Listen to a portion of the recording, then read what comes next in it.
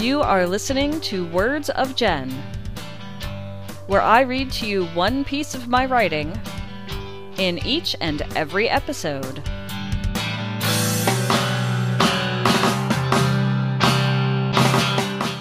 This is Jen, and you are listening to Words of Jen, episode number 27.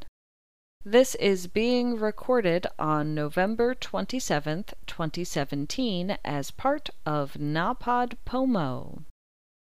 The piece of writing that I'm about to read to you was one I wrote in 2003 when I was considering writing a book about my early childhood. I quickly abandoned that project after realizing that there wasn't a whole lot of stories I had that could be considered light-hearted, and so I stopped. And the writing sat in a Word doc, ignored, until this year's NaPodPoMo.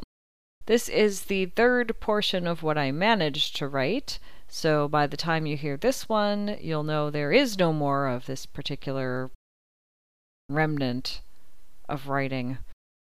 So I wrote it in 2003, but the events take place sometime between the mid-1970s and about the mid-1980s. This piece is called What's Stuck to the Ceiling Now? The first time I can recall something sticking to the ceiling was when I was about 3 years old. My mom was cleaning the kitchen, leaving me to play in the living room. My infant sister was placed in a crib between the two rooms. At some point, she started to cry.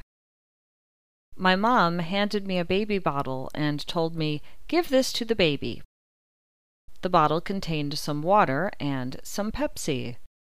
My entire family is addicted to caffeine, and this was not the first time my sister had been given Pepsi. After one sip, my baby sister knew exactly what was in the bottle and what she could do with it. She shook the bottle and started laughing maniacally. The Pepsi water mixture sprayed out of the top of the bottle, hitting the ceiling. My sister somehow knew to move the bottle around while it sprayed so she could draw a nice, linear design on the white ceiling. I remember telling my mom what had happened. "You're kidding!"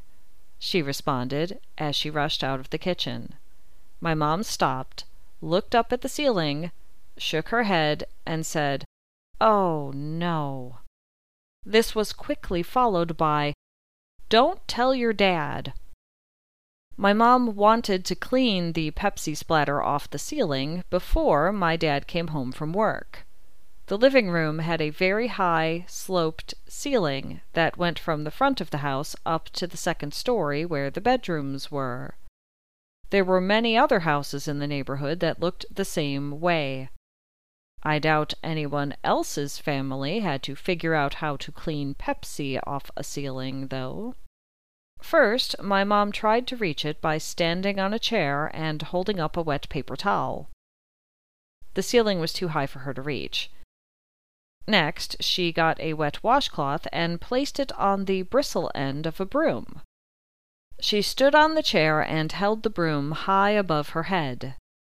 It was just long enough to reach the ceiling.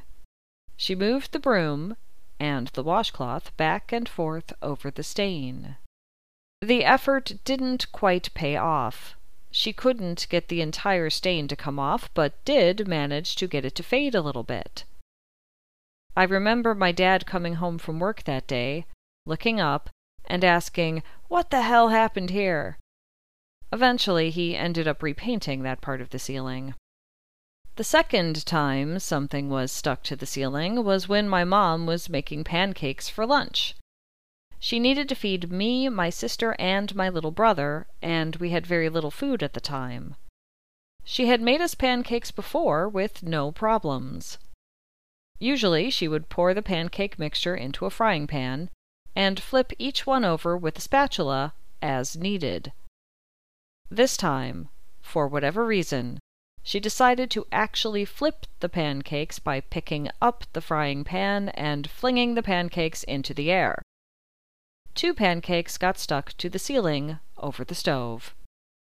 My mom served the rest of the pancakes to us, and we all began to eat.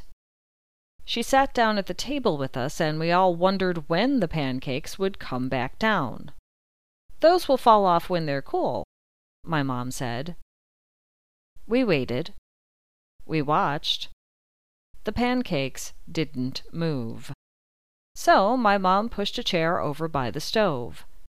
She stood on the chair and used a spatula to scrape the pancakes off the ceiling. They came off in little pieces, and it looked like she had to put a lot of effort into removing each piece. All that was left were 2 circles that were slightly lighter than the rest of the ceiling. "Don't tell your dad," my mom said.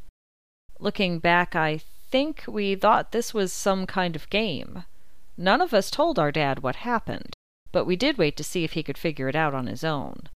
He came home from work to 3 little kids, smiling, giggling, and staring at him. I don't think he ever discovered what had happened. The next thing that got stuck to the ceiling was also round. I came into the kitchen to find my mom and both of my little brothers looking at the ceiling with perplexed expressions on their faces. She was feeding them lunch. One of my little brothers has food allergies like I do. He couldn't eat regular bologna because of the red dye in it. My mom started buying him turkey bologna, which looked the same as the regular kind. The big difference was that the turkey bologna smelled strongly of garlic. My littlest brother could not stand the smell of the turkey bologna, but he would happily eat regular bologna. My mom made 2 sandwiches, 1 for each brother, but somehow got them mixed up. My littlest brother ended up with the turkey bologna. He took 1 bite, made a disgusted face, picked out the turkey bologna, and flung it over his shoulder. Whap! There it sticks. This time, my mom knew exactly what to do. She stood on a chair and started picking pieces of the turkey bologna off the ceiling. She was successful at removing all the pieces. However, the ceiling now had a noticeably light circle on it. This ceiling circle was right over the kitchen table. "Maybe your dad won't notice," my mom told us. Long story short, he noticed the circle shortly after dinner was served that night. He asked what happened, and we all started laughing, even my mom. My dad did not find the situation to be the least bit funny. And that brings us to the end of this piece titled, "What's Stuck to the Ceiling Now?" If you enjoyed this episode, you can find more episodes of Words of Jen at bookofjen.net. If you would like to support my work, you can do so now on Patreon. I'm there, and my name is Jen Thorpe.